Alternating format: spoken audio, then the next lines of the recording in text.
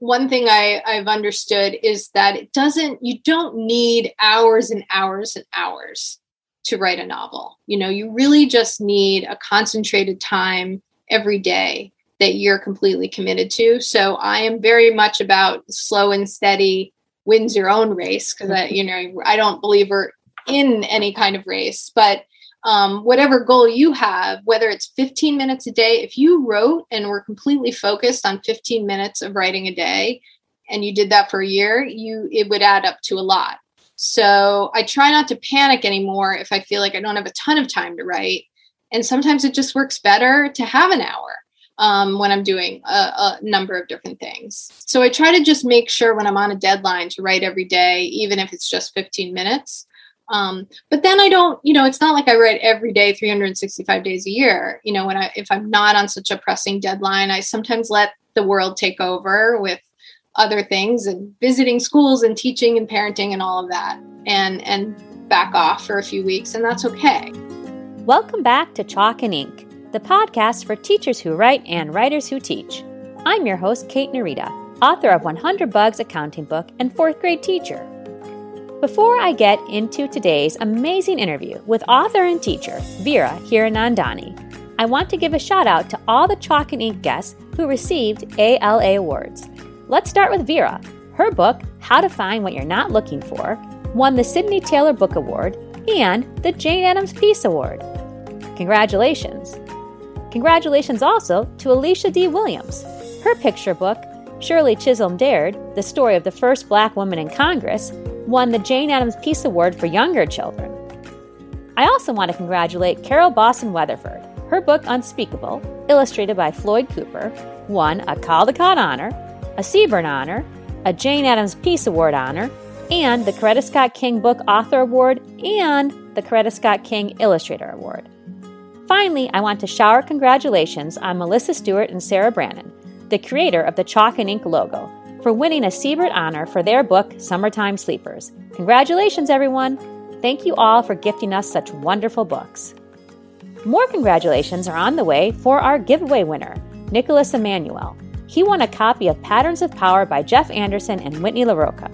And thanks again to Stenhouse Publishers for their generosity. If you missed out on the chance to enter the Patterns of Power giveaway, be sure to enter the giveaway for one of Veera Hiranandani's amazing books. Listen to the end of the episode to find out how to enter. In this episode, we talk about the power of 15 minutes, the importance of respecting one another during the critique process, and how stories help us explore possible ways we can change. Let's get started. Welcome, Veera. I am so excited to have you here today on Chalk and Ink. Thank you so much for joining me. Thanks for having me. It's my pleasure. I was hoping you could start off by telling us who you are as a writer and who you are as an educator. Sure. So who I am as a writer is I write mostly middle grade fiction. So my first book was called The Whole Story of Half a Girl. And then I wrote a chapter book series called Phoebe G. Green. And then, you've got them all. Great. Excellent. And then I wrote The Night Diary, which won a Newbery Honor. So that was very unexpected and incredibly exciting. And then my most recent book is called How to Find What You're Not Looking For. So that is my writing world.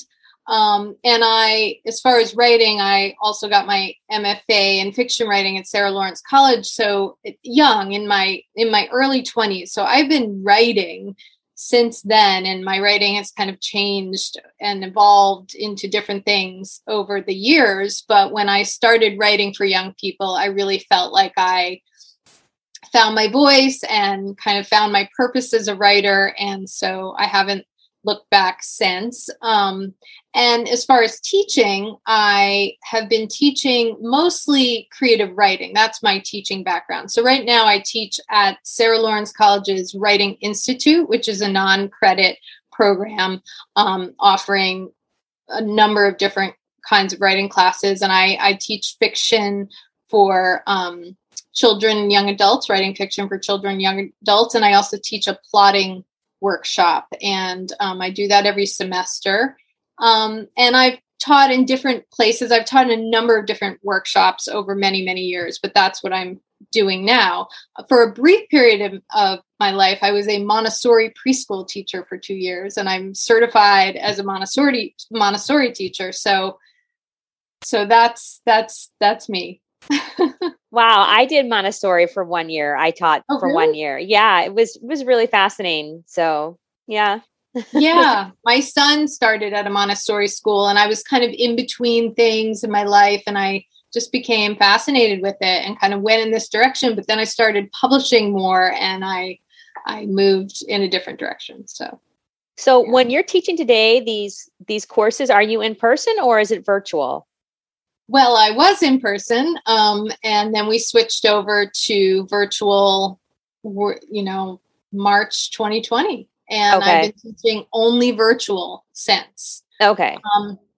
Which is definitely something that I've had to get used to. And of course, it has positives and negatives. The biggest positive is a lot of my students now are from all over, Right. all over the country. It used to be local to Sarah Lawrence. So that's nice, but I do miss teaching in person. I miss sitting around a table and really having all of those kind of in-person cues happening that I haven't experienced in a while. So yeah, those in-person cues are really important.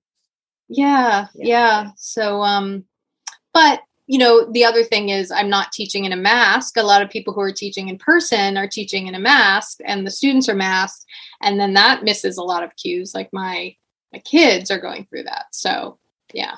That's also true. We recently talked about that. We had a staff development, meeting, and we were talking about that. And that was actually something that one of the teachers said. She said she actually preferred what we were doing last year.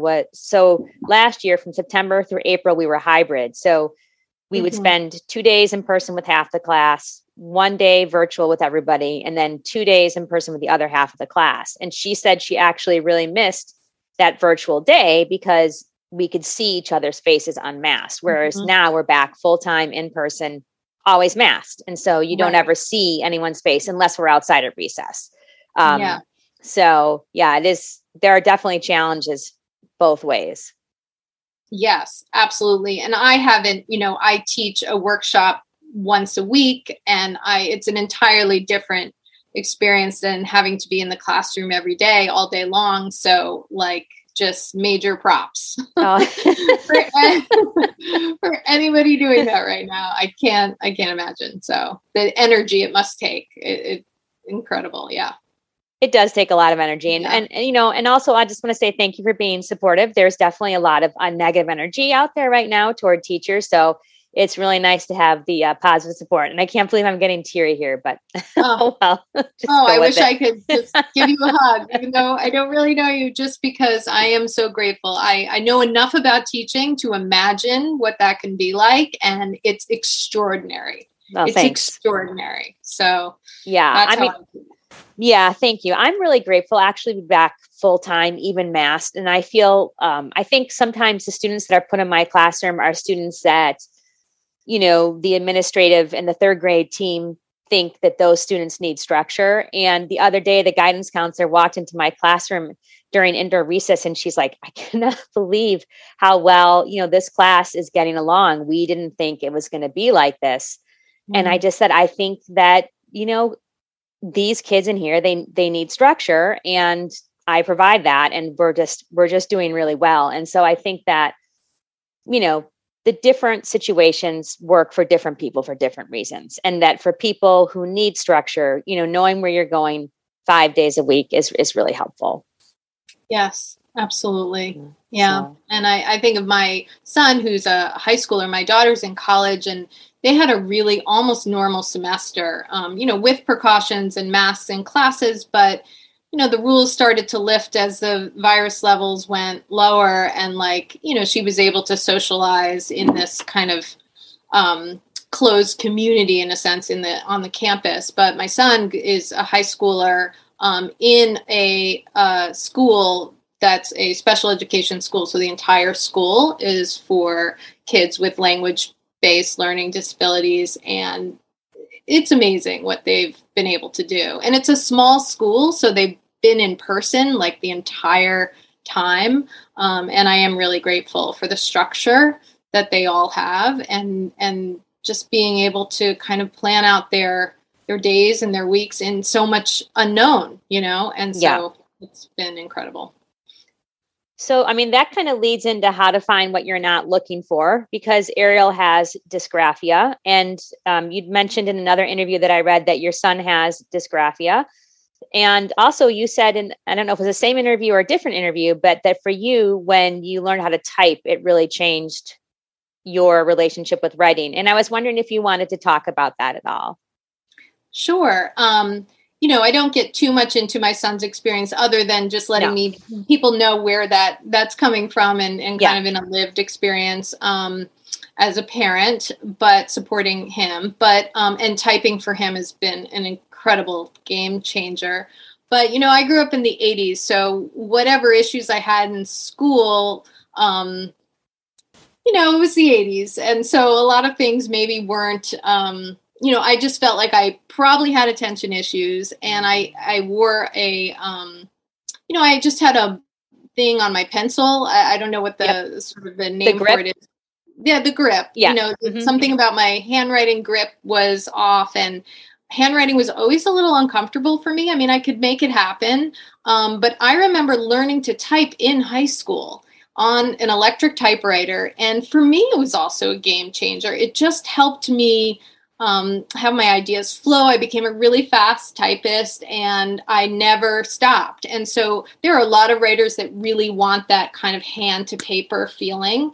For me, I started working on a word processor in college, and then eventually these, computers and these big clunky laptops. And now I have my Mac Air, which isn't working that well at the moment, but because of our technical difficulties, but I don't handwrite anything anymore, and it's actually really helped me. So whatever that means, I'll never really know, other than that's just what works for me as a writer. And so I just think that I think we have to, just as educators, be just a little more open-minded, because I agree, handwriting can teach a lot of skills and is really important, but there are some kids, especially in this day and age, where my son now can type really fast, and it's really helping him, and he'll never look back. He'll be completely a keyboard kid, and that's okay. Like, he's in the right age for that. So in the right era of the world, technology wise. Yeah. So, I mean, I think once it's funny, because once you're out of school, for a lot of careers, you don't need to do any handwriting at all. Right. So it's interesting. It's an interesting point. And I think your point about being open-minded and trying to find what works for each child is, really important, because as you said, some kids do really need that, hand to paper connection, and other students, it's just frustrating, and it's a waste of time and energy. So why force it, Yeah. Yeah. So he works completely on the computer now, and that's good. But yeah, so. But I mean, in your book, that's what happens to your character, is that she has a caring teacher who, brings in the typewriter. And I just thought, I just love that part of the book, that the teacher works so hard to help her.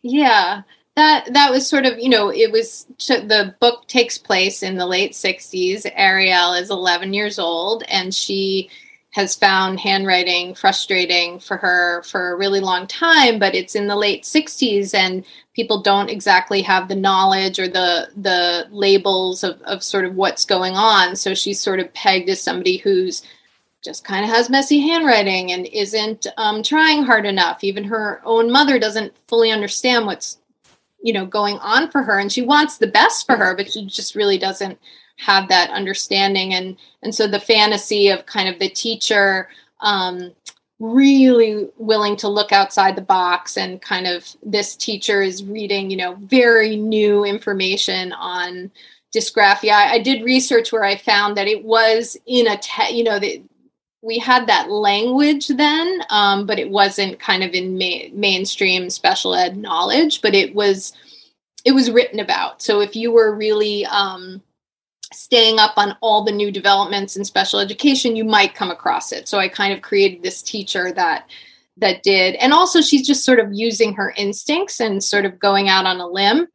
And so, I think growing up, I had many wonderful teachers, and then some teachers that I felt misunderstood. I was always the kind of kid who was really creative and could focus really well on the things I was interested in, not so much on the things I wasn't. And I did gravitate towards creative things that really engaged me.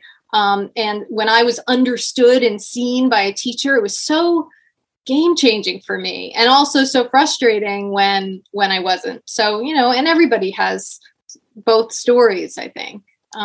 Yeah, I think that's true. I mean, as a teacher, I try to do things to make each student seen. I feel like that is the heart of my job. I don't know. I feel like some days I'm definitely better at it, than other days, but I think that is what makes the difference for someone in their educational experience. Do they feel seen or do they not feel seen? Do they feel heard or do they not feel heard? Right. So. And we're all human beings. So it's not, she's not perfect either. The teacher, Ariel's teacher, she makes some mistakes along the way and doesn't always see things that she needs to see with Ariel's journey. And, specifically some of the things that happen in the book with the bully that Ariel has to face, who's saying anti-Semitic things to her. A lot of times people want to kind of not necessarily take on such kind of complicated, heavy topics. And it's easier to be like, I'm sure it's something else, it's not really what you think it is. And so I was trying to create a character, even though she's really young, there are just all these things in her world that she's just like, wait, I don't know if this is real or this is truthful or this is right, or maybe I have a different opinion. Is it okay for me to think this other way?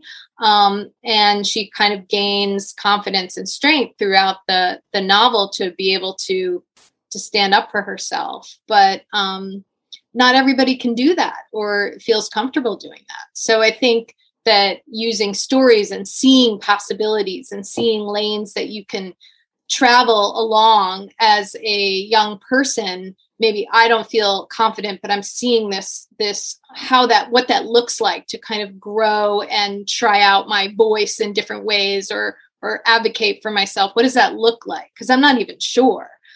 So I tend to write stories where that evolution happens for the main character. Yeah, definitely. I mean, there's so much I want to talk about, and we can't talk forever, but I thought you did such a great job with that and the whole story of Half a Girl. There is, I don't want to give away the ending, I guess, for people who haven't read it, but in the end, she asks herself this really difficult question of, does this other character like her for herself, or does this other character like her because she thinks she can control who she is and make her into someone who's different? And right. I thought, wow, that is just so genius, because isn't that kind of a question we're asking our whole lives? Like, like what is this connection? What is this relationship? Is it a true connection, or is it based on some delusion about somebody who I'm not? Right. And that book, was based on some of the experiences I had growing up in Connecticut in the 80s, and then sort of wrote a story that could kind of take place anytime. It's a contemporary story, not historical. But I was kind of going back to some experiences of switching schools, like Sonia, the main character in that book, does, where she goes to a very small, creative-based, very accepting school, and she feels like she's part of a family. And then when she changes and goes to the public school, suddenly everything about her background is a really big deal, and people start asking her questions, and people start treating her differently in all kinds of ways.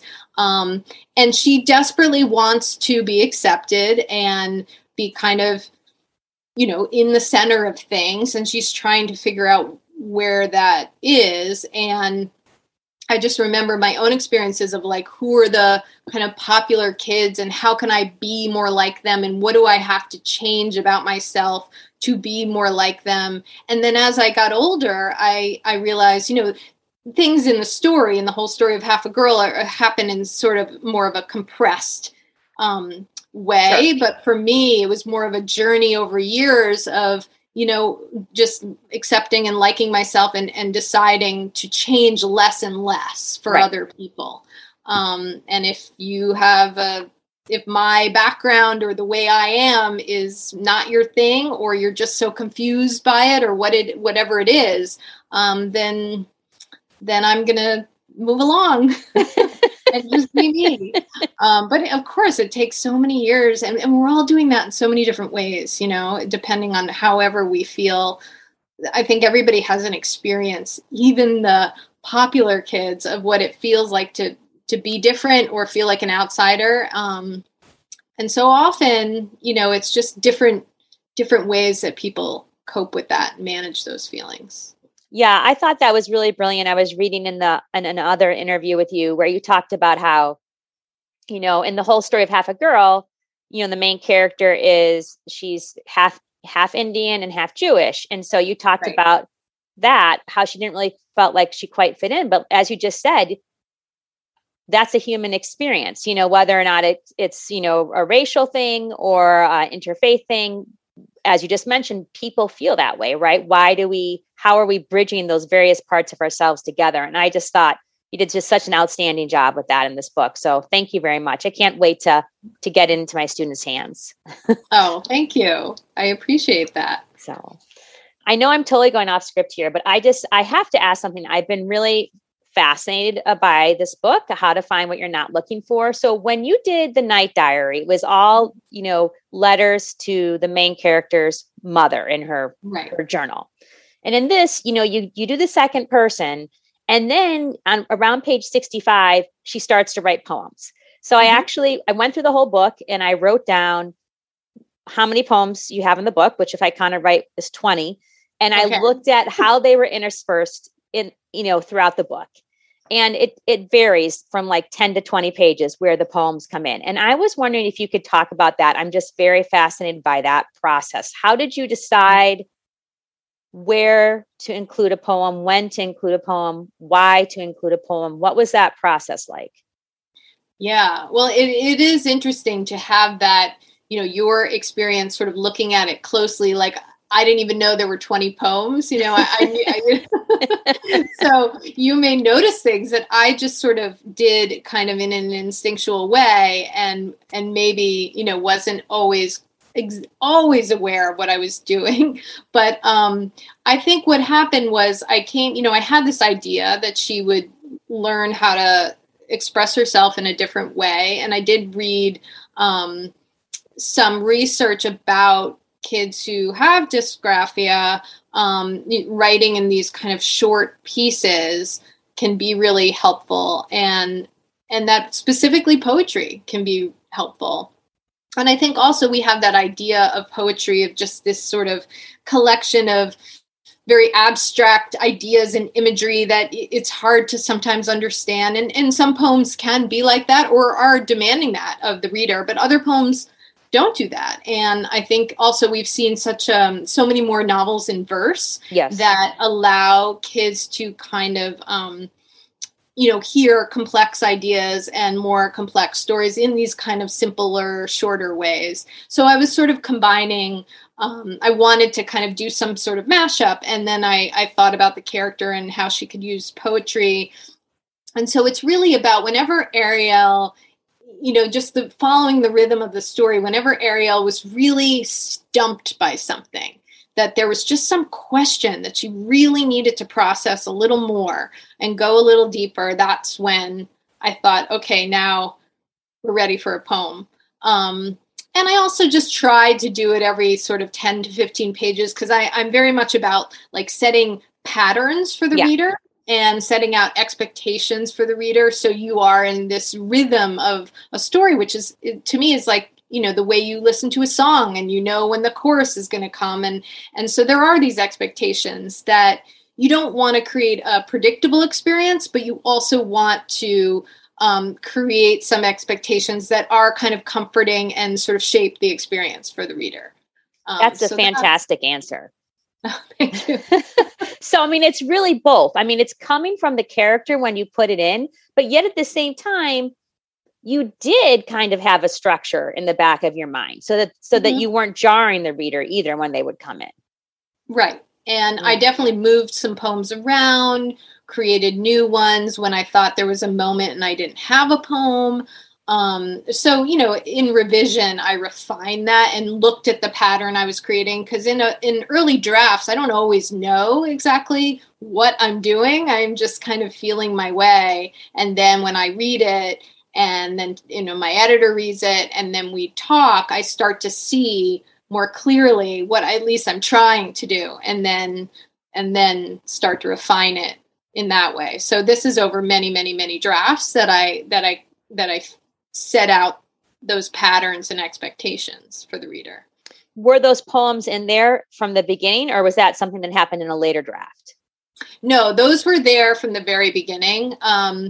It just, it's just one of those experiences. I do some loose outlining before I write a story, or sometimes I'll write a bit, 20, 30 pages to just test out a voice, test out an idea, and just let the inspiration kind of take me on my journey. But inevitably I hit a wall and I think, what am I doing? What am I trying to do here? I'm confused. I'm not sure where this story is going. And if I feel really committed to it, that's when I start to do some more outlining. So I wrote those 30 pages, and the first poem was always the first poem.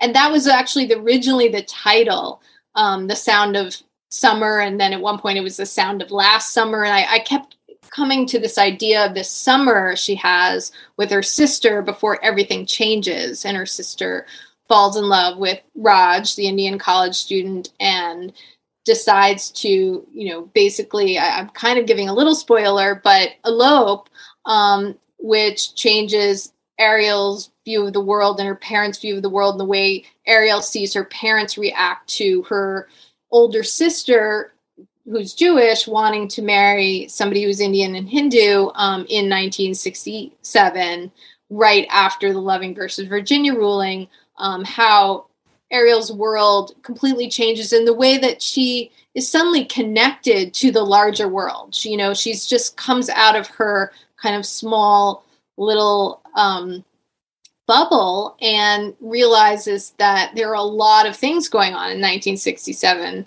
like the Loving versus Virginia Supreme Court ruling, like a lot of the stuff in the civil rights era going on in the late 60s, the Vietnam War, Martin Luther King, Dr. King is assassinated during the course of the story. So this one change in their family, in a certain way, makes her aware of the larger world around her, and she can kind of never unsee it in that way. And I think that a lot of times kids around that age, in that kind of middle school age, some more, some less, start to realize how they're connected to the larger world, and see that the larger world is not as simple as they kind of wanted it to be.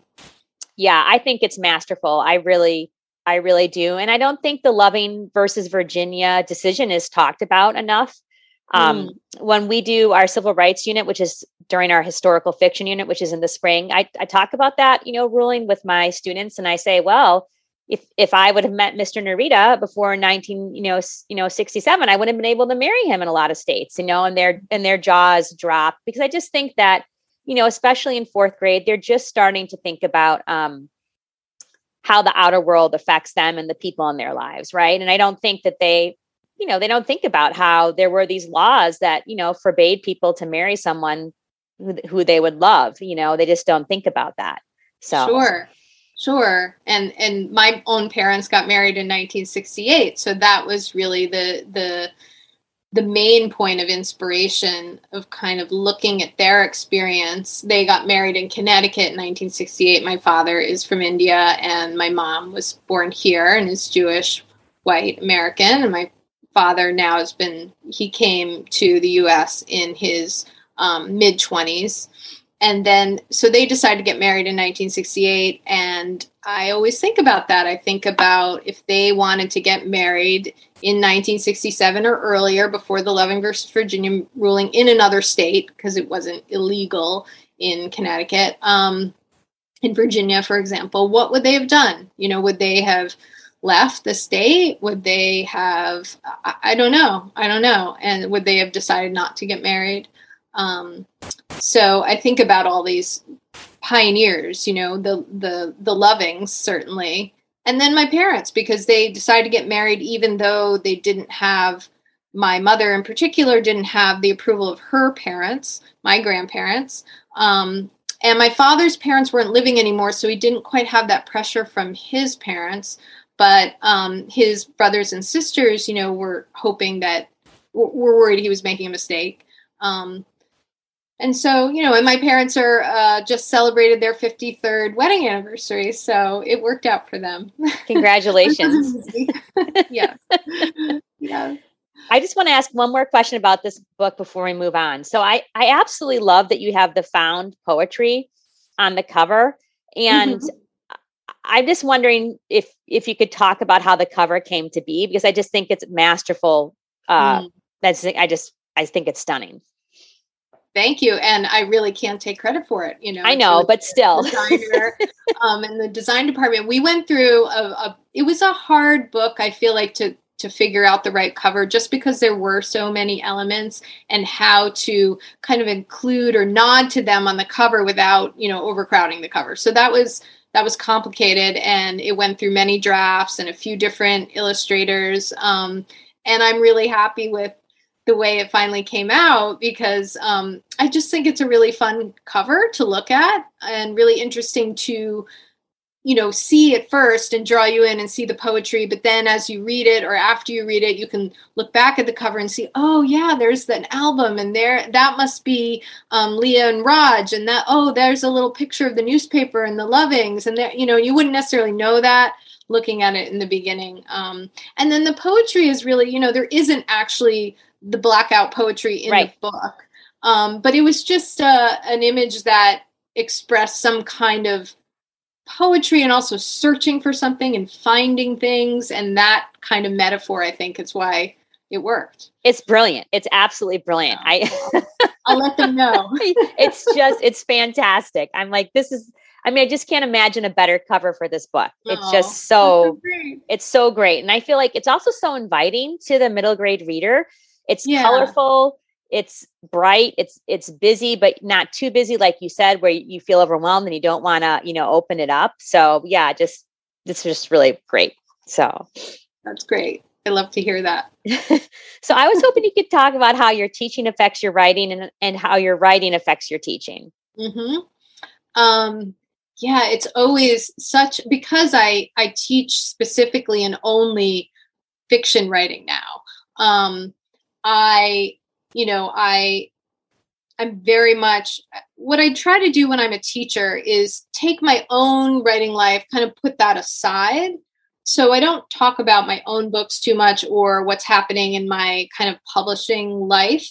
I really want to be there for the students. So it helps me kind of step out of that space and just be there as another writer, trying to, be helpful and a guide as much as I can be from what I've learned through my experiences. But at the same time, I'm always learning from my students. And so it's just this like constant give and take. And right now I teach adult students. So, it's just a bunch of adults in a room trying to think about each other's writing. And we do a lot of workshopping and giving feedback. And I am sort of the person who's kind of guiding it along, but I really am there to sort of help students be helpful to each other.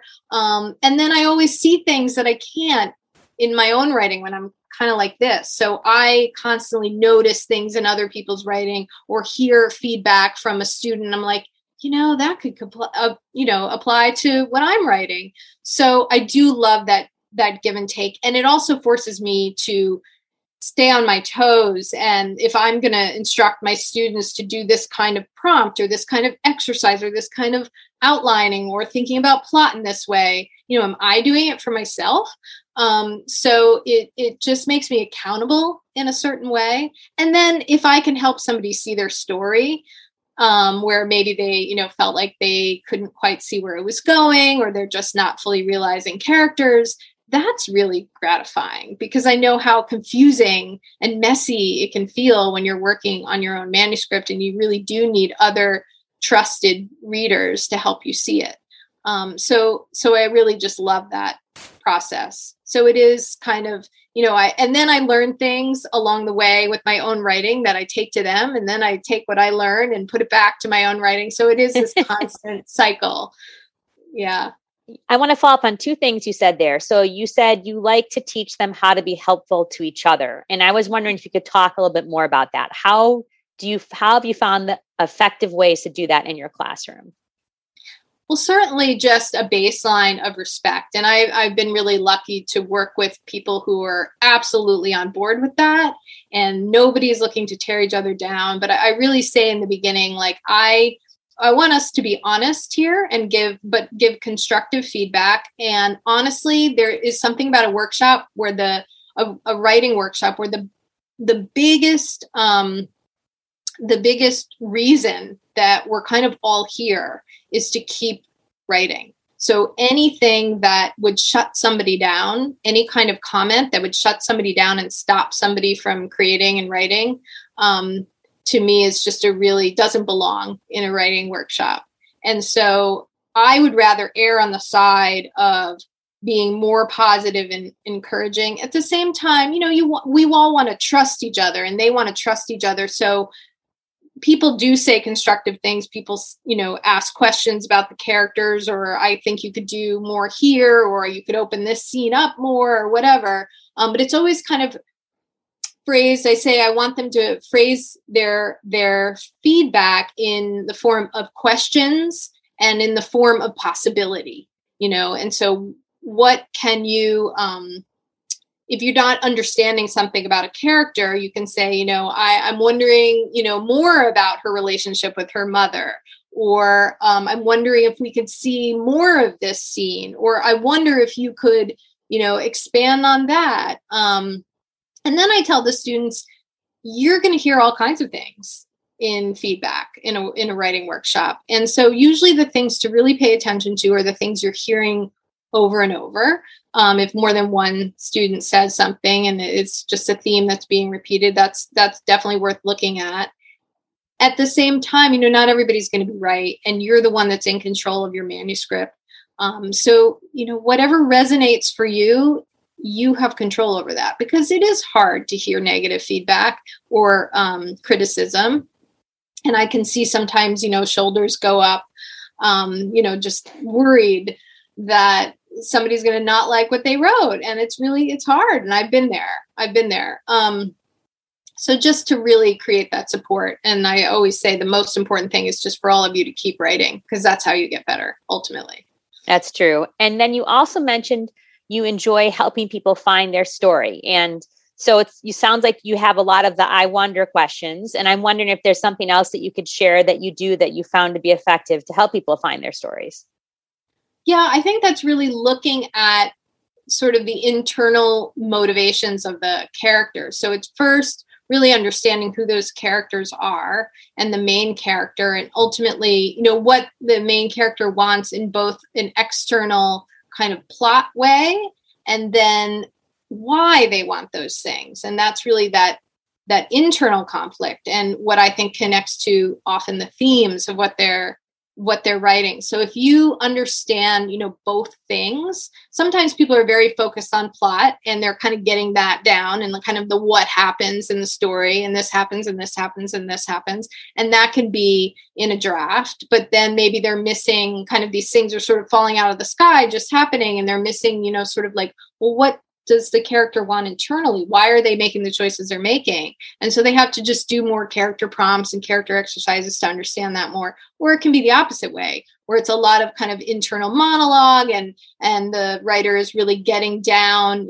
who this character is, but they aren't really doing much in the story.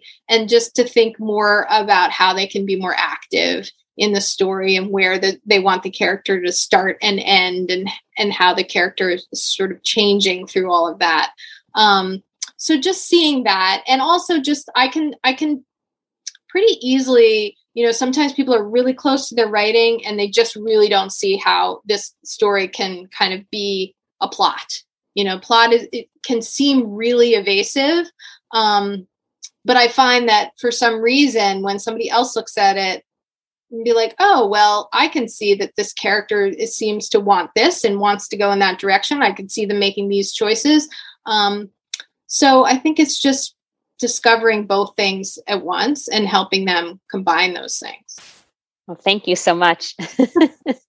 So how do you balance everything? You teach, you write, you're a parent. What does your daily schedule look like?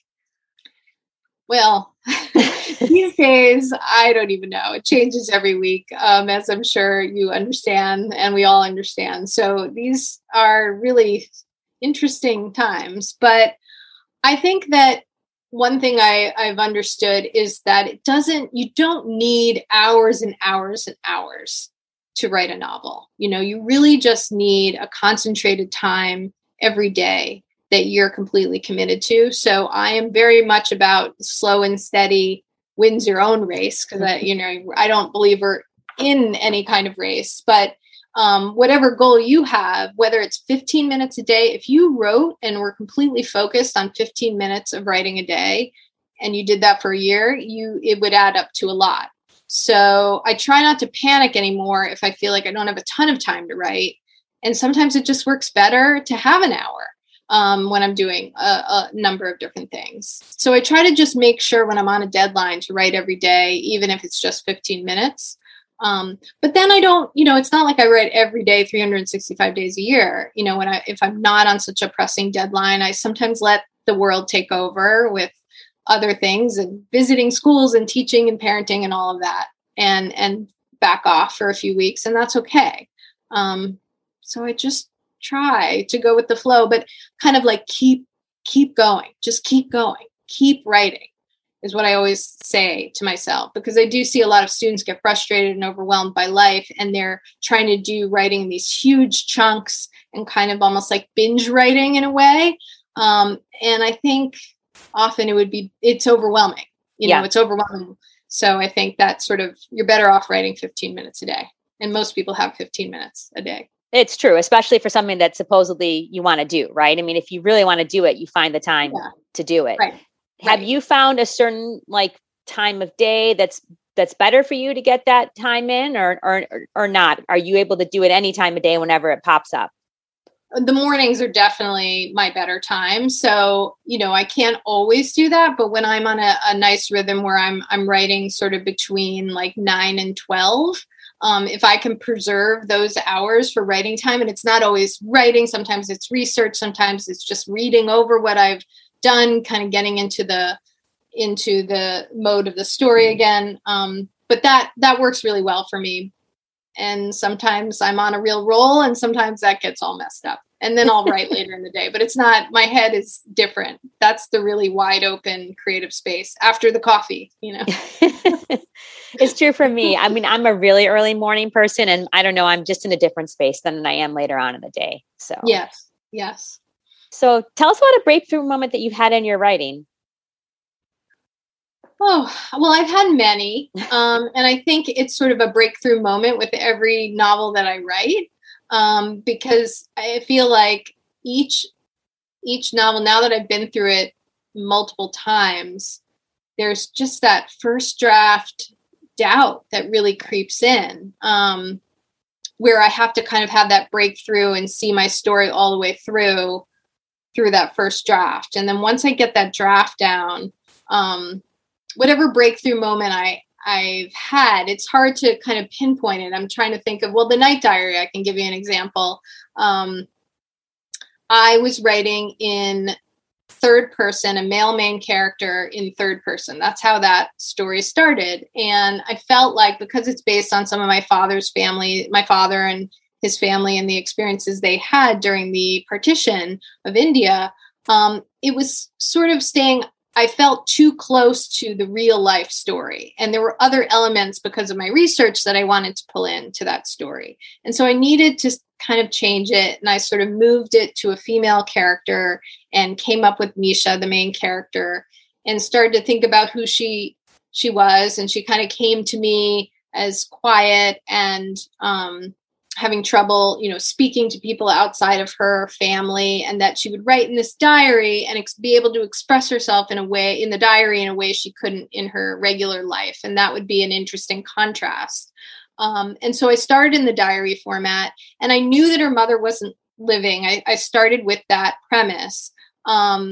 But then I started writing a diary, as we do. I kept a diary when I was a kid, and I wrote to myself, dear diary, or wrote to the diary in a sense. But once I figured out that she was actually writing to her mother in these letters, in this diary, that all kind of came together. And so that was my breakthrough moment where the story started to just have something pushing it forward, that I was just kind of taking it down at that point. But it took several drafts and a lot of writing to get there. That's really interesting. So, I mean, there are really quite a few breakthroughs there. The breakthrough that it couldn't be the male third person, then the breakthrough that she was going to have a diary, and then who she was writing to in the diary. Mm-hmm. So that's an interesting progression. Thanks for sharing that. Sure.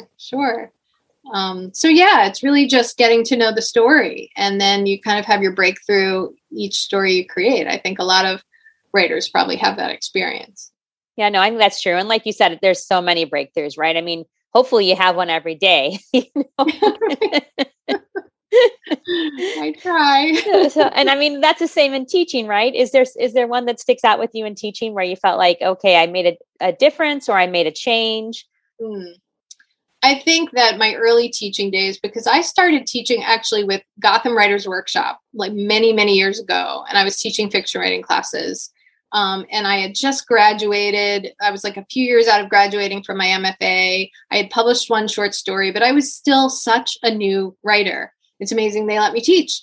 And and I felt like I had to constantly prove myself. I was like 27, but I probably looked like I was 24. I just probably looked like a kid. And I had a lot of adult students that were older than I was. And so I was working so hard, like to prove to them that I knew about writing and structure and all the craft and all of this stuff. And as I've gotten older and more experienced, it's almost about like a letting go and a letting like the students sort of kind of show me where I need to go. And so it's become more responsive, I think, my teaching. And that was something that it wasn't sort of an immediate breakthrough, but the more sort of comfortable I felt in my own experience, the more I allowed the classroom to kind of go, and the group of students to sort of go where it needed to go, and to like ease up and let go a little bit. And I think also my Montessori training, it's very much about kind of follow the child, and you sort of set out all the things for the young, very young student, because I was a preschool Montessori teacher. And then you see where they're going and what they want to explore. And then you kind of help them on their journey. So that's the model that I try to use now. Well, and you kind of hinted toward that earlier in our discussion when you're talking about how your writing affected your teaching affected your writing, and that you would see kind of what students were doing or what you were asking your students to do. And then you would be like, am I doing that in my own writing? Right. And then you go back and then you come back to the classroom. So what you're talking about, that instructional method, I think is somewhat similar of, I'm going to see where this goes and then respond to that. Mm-hmm. Mm-hmm. Absolutely. And all the sort of, I'm not like a elementary school teacher, or a teacher where I'm teaching either multiple subjects, or I don't have a degree in education, so I don't always know the names for things, of what I'm just kind of following my instincts and just how can I teach people how to write a story kind of thing. So it's always interesting for me to hear what you're calling what I'm talking about. If you know what I mean. I'll try not to use any educational jargon. I'm probably using it without realizing it. Oh, that's the name for that. I like that. Yeah. Yeah, no, that's what it is. So I have to be careful, when I'm with people and I start another teacher and there's someone who's not a teacher is around, because the person starts to feel left out. And of course, that's not the intention. But, when you use professional vocabulary and there's someone in the group who's not in the same profession, they're not going to know what you're talking about. So if I start to become incomprehensible, let me know. Oh, no, I like it. It's good. You're sort of giving me some kind of vocabulary that I need to learn. So, I mean, you've already given us some, a lot of really good tips, write 15 minutes a day if that's what you have. But I'm wondering if you have other advice, for teachers who want to write, who are just maybe possibly starting to write or thinking about writing, that might be helpful for them on their journey.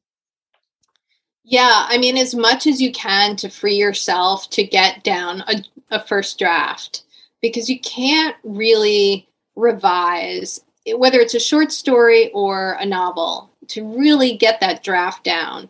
And as much as you can to not worry if it's good, because it doesn't matter. It really doesn't matter. It's really just about getting your story down. And in the effort of getting the story down, you're just going to learn things. You're going to learn things about craft. You're going to learn things about plot.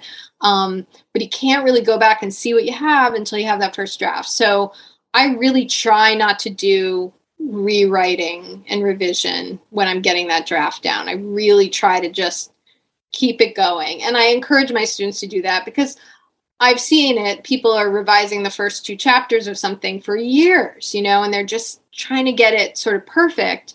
And I really think there isn't any perfect. And if I read, How to Find What You're Not Looking For now, I'd probably revise it again.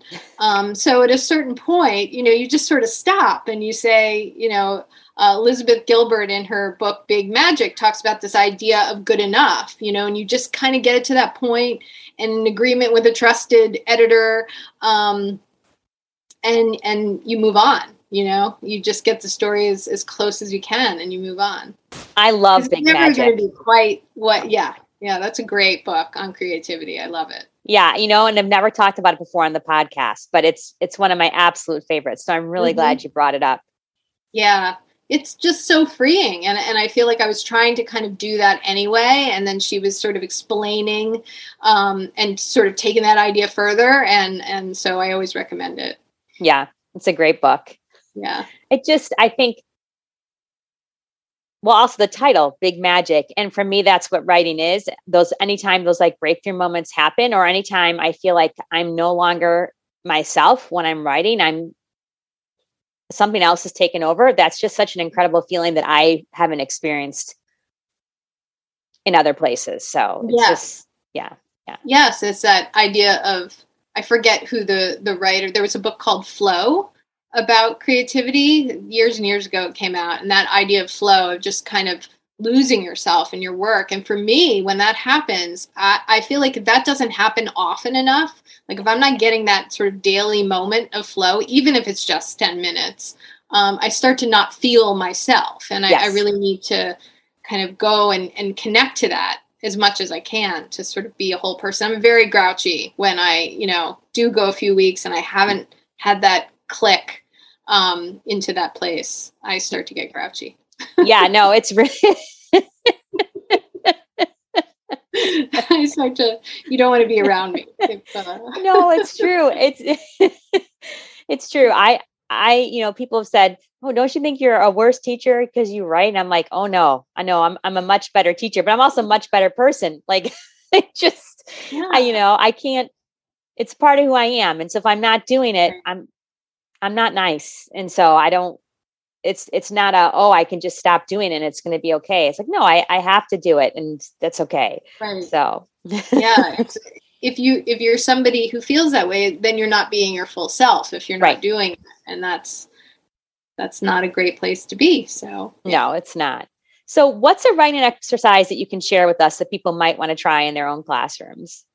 Well, one of my favorites is, and I didn't come up with this, but wherever I came across, I've used it over and over, but it's really the point of view switch. I think it's a really great way to kind of notice what you're doing because you're then giving yourself some distance. So when you're writing a short story, sometimes people will use a point of view, but they don't even always know why they're using their point of view. And a lot of writers gravitate towards first person point of view. So they use first person.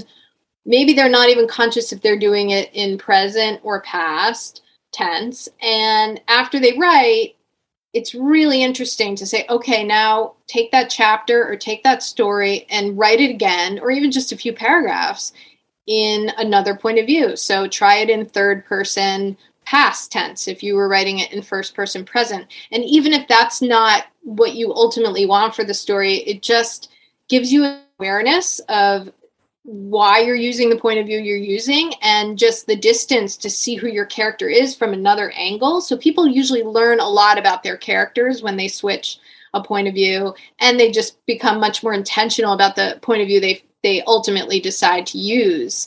So I think point of view is really important. And, trying the second person point of view for how to find what you're not looking for was a challenge I had always wanted to try. I had experimented a little bit before, but no story felt quite right until this one. And then I just went for it. And hopefully I thought either people are going to think it's interesting, or they're going to think, that I've done something terrible. I don't know. But it was really fun to experiment with. Yeah. I mean, no, for me as a reader, at first I found it like slightly jarring, but then like any other book, like I forgot. Do you know what I mean? Like I was like, okay, this is second person. We're going second person. And then it was like, here we go. And I absolutely love the book. So I feel like no matter what the point of view is, if it's done well, the reader will notice it and then forget about it.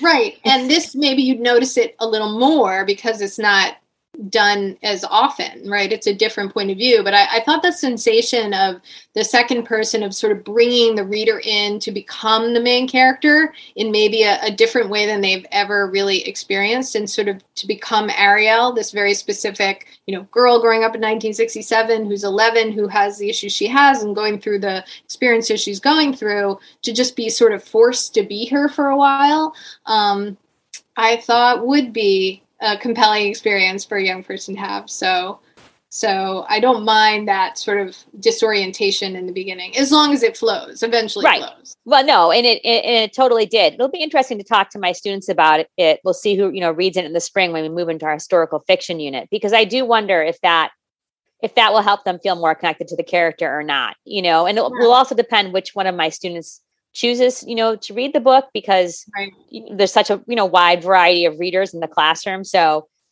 it could end up being a really interesting discussion. So I'm reading Your First Pages right now. I've read it before, but I don't know if you know this book, Your First Pages. Oh, okay. Yeah. Yeah, I've heard of that book. I was like, which first pages are you reading?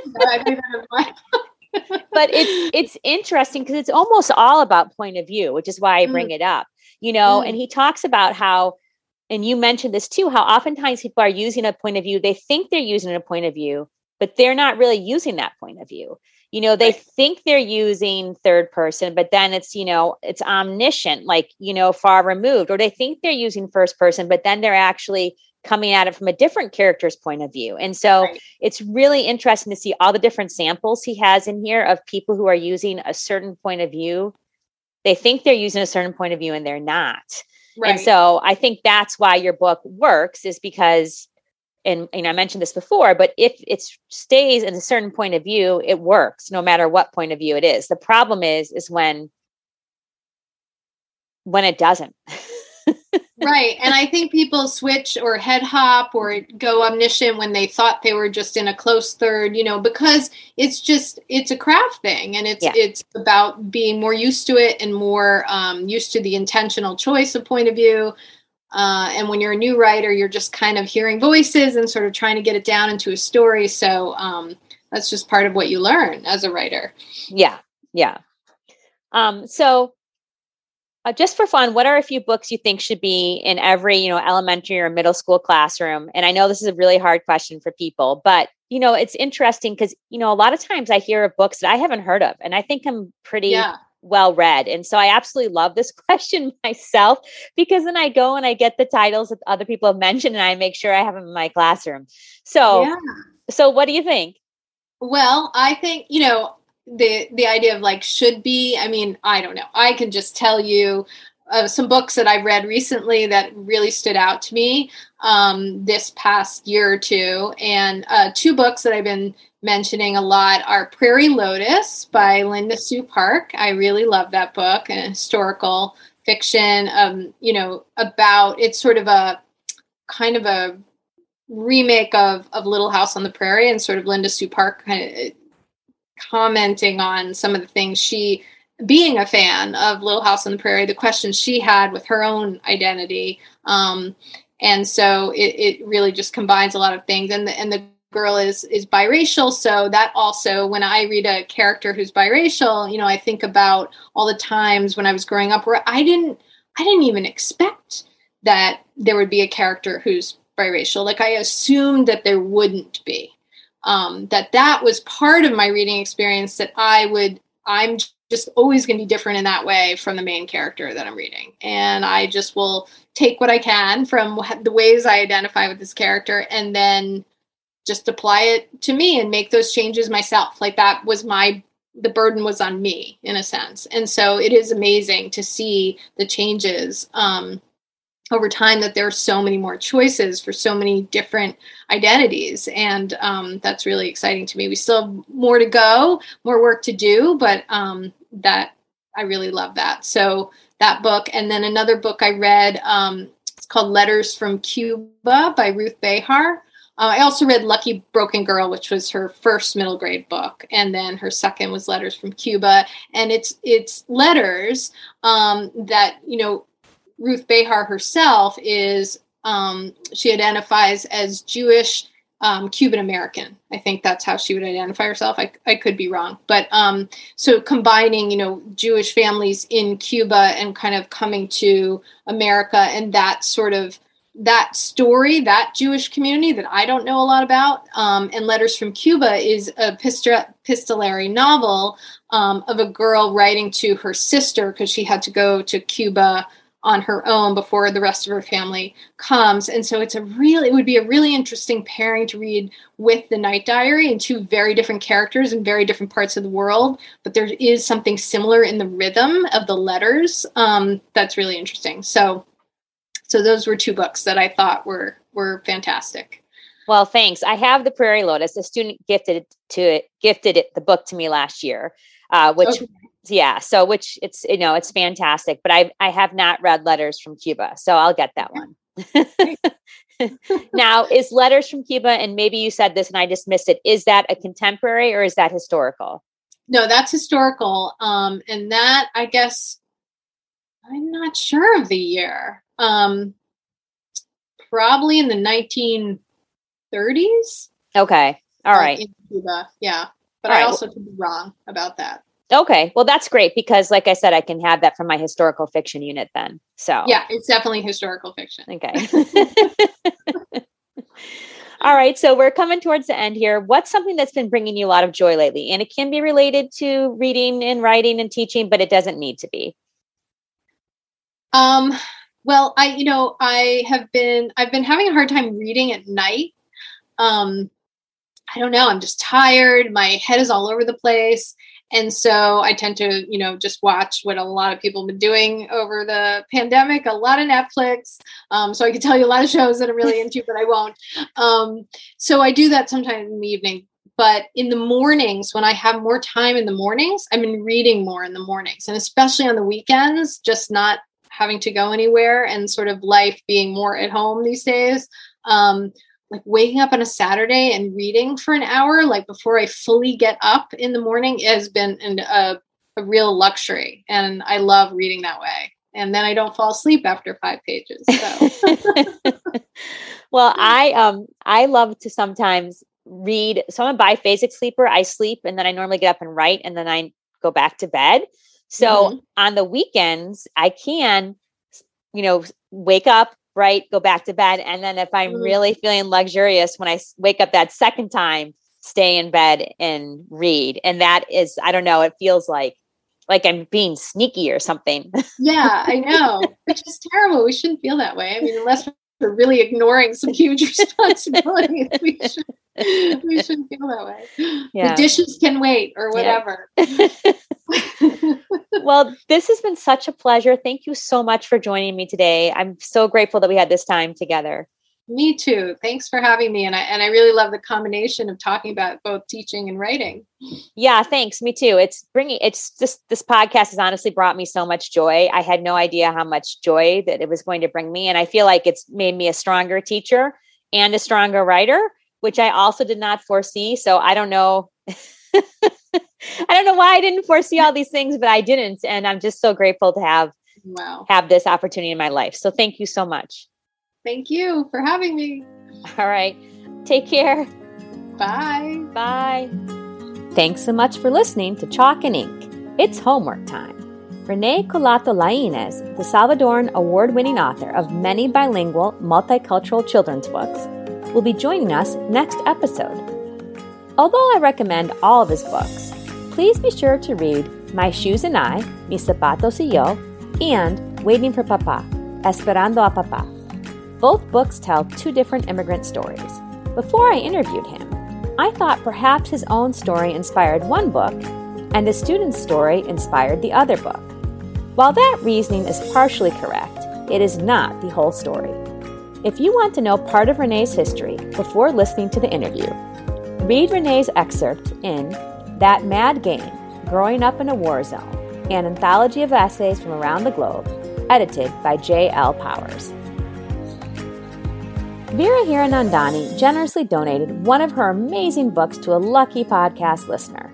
There are several ways to enter. 1. Tweet or retweet this episode, and be sure to tag Vera and me. 2. Go to www.katenerita.com/podcast and comment on this episode's post. 3. Comment about the episode on our Chalk and Ink Facebook page. And 4. Become a Chalk and Ink Patreon supporter. Patreon supporters are automatically entered into each giveaway. In order to enter the giveaway, please complete one of these actions by midnight on Friday, February 11th. The winner will be announced on Friday, February 18th, on the podcast as well as on Twitter and on our Facebook page. It's February, and that means Valentine's Day is on the way. Feel like spreading some love? Please review this show. Your review will help others discover this podcast. Finally, I want to give a shout out to Sarah Brannon for Chalk and Ink's podcast art and congratulate her again on her Seabird honor for Summertime Sleepers. That's all for now. Take care, everyone. Talk soon. Bye.